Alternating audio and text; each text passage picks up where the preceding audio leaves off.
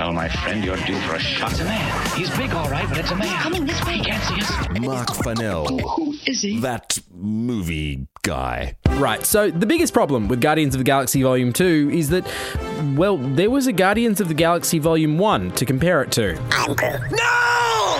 Yes, the weirdest offshoot of the Marvel Cinematic Universe is back. Guardians of the Galaxy Volume 2 sees a ragtag bunch of space mercenaries. Chris Pratt, Zoe Saldana and Green, a talking raccoon, a sentient tree, a muscle man who lacks the capacity for irony. They're on the run from an army of stuck-up posh people who are so money they're literally made out of gold. Kurt Russell rocks up, claiming to be Chris Pratt's dad, and there's a lady with an antenna.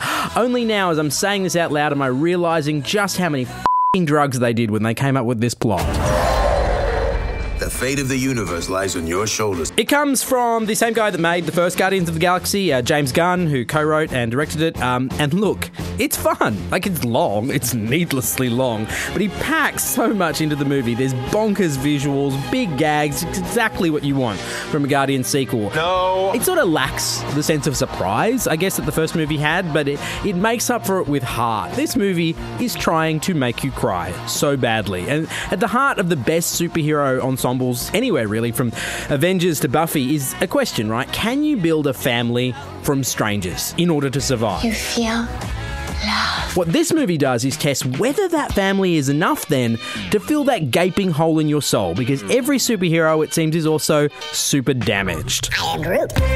So pretty much all of the characters get their own subplot, which is lovely to see because most of them involve either daddy issues or crippling grief, but it's also the biggest flaw of the film.